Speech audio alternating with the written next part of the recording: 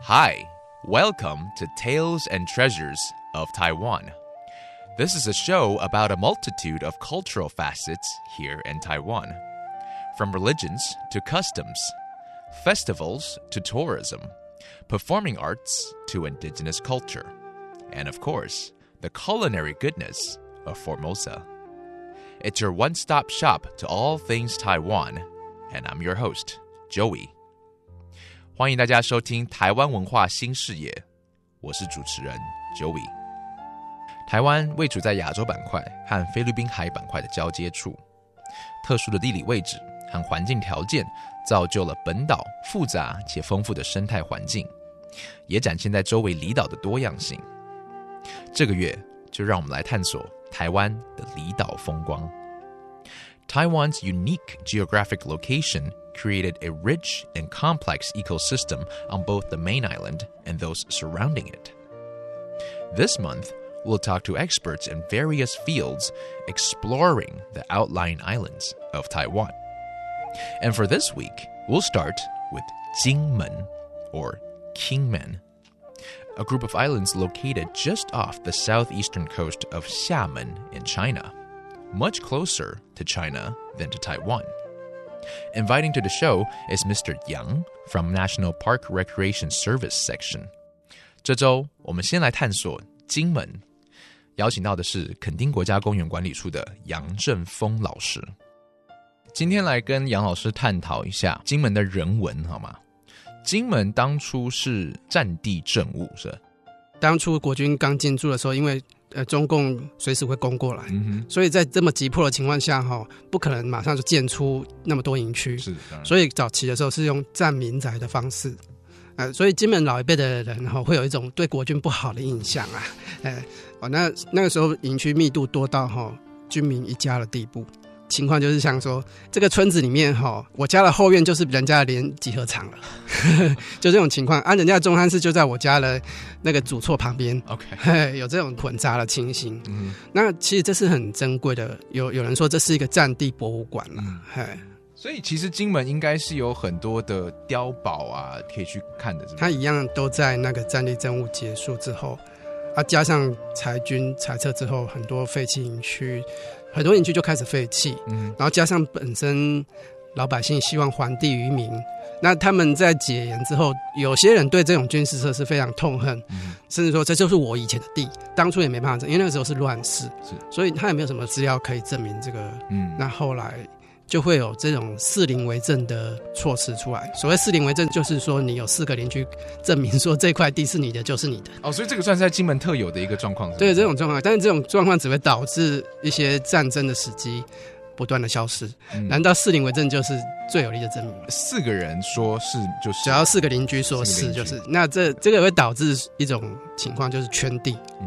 这个其实是在台湾本岛当初也是，我觉得这是人性黑暗面的显现。对啦，没有错。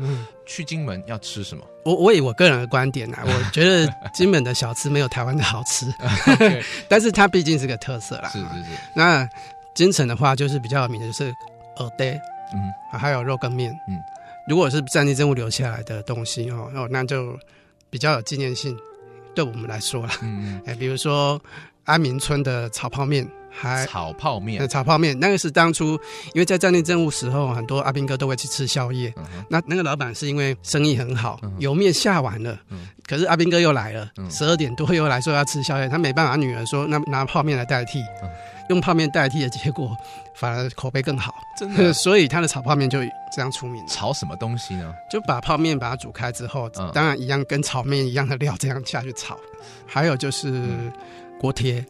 其实一个村落有一个村落的特色，比如说山外的谭天楼的汤圆，还有成功村的锅贴。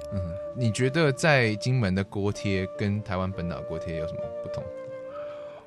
我是吃不出来因为反正那个时候阿兵哥放假后有地方做可以吃就好了啊。对啊，那个会去光顾的大部分都是基于当时的难忘的回忆，所以会去光顾的。好，那金门的海鲜呢？我记得好像有吃到蛮另类的海鲜。它有蚵仔煎啊，他们的蚵仔跟我们的用那种蚵仔不一样，他们叫石科，就是钓在外海嘛。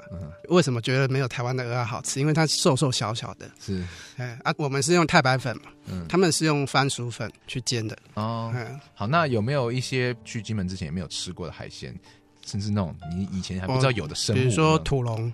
土龙是什么？土龙就是一种。我不知道是什么虫，反正就是有沙子的，没有，它是裸露像一条虫，它就在沙子里面那一种，它要把它挖出来。要挖 ，OK。还有就是花蛤，蛤，蛤蜊的蛤，花蛤，这个就是贝类的，对不对？对，是贝类的。OK， 所以去金门至少要试试看这两个，土龙跟花蛤。OK。烹饪方法有什么不同吗？就还是一样，就是炒或者是清蒸之类的。我不知道是不是离岛人比较刻苦耐劳，所以他们。那种口感就是简单，就没有说很可口。是我可能是我们在台湾吃惯的美食所以到了吃了当地的小吃我觉得道地的味道，但是你说它美味可口还有一点见仁见智。尤其是城市小孩，可能嘴巴都被养掉了。对。When the KMT army first arrived on Kingman under martial law, they appropriated property belonging to the local residents.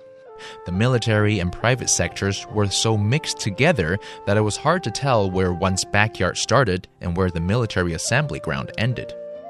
Mr. Yang says the entire island of Kingman is a museum of Chinese Civil War era. However, it's not hard to imagine that older generations of Kingman residents still hold grudges against the KMT, even long after their property has been returned. You may be wondering why we haven't talked about the food on Kingman. Well, Mr. Yang says the food is not all that special.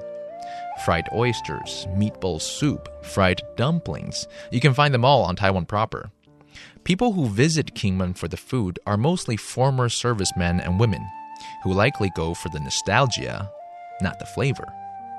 However, if you ever visit, you have to try the Manila clams or the rice paddy eel, an acquired taste for the adventurous type.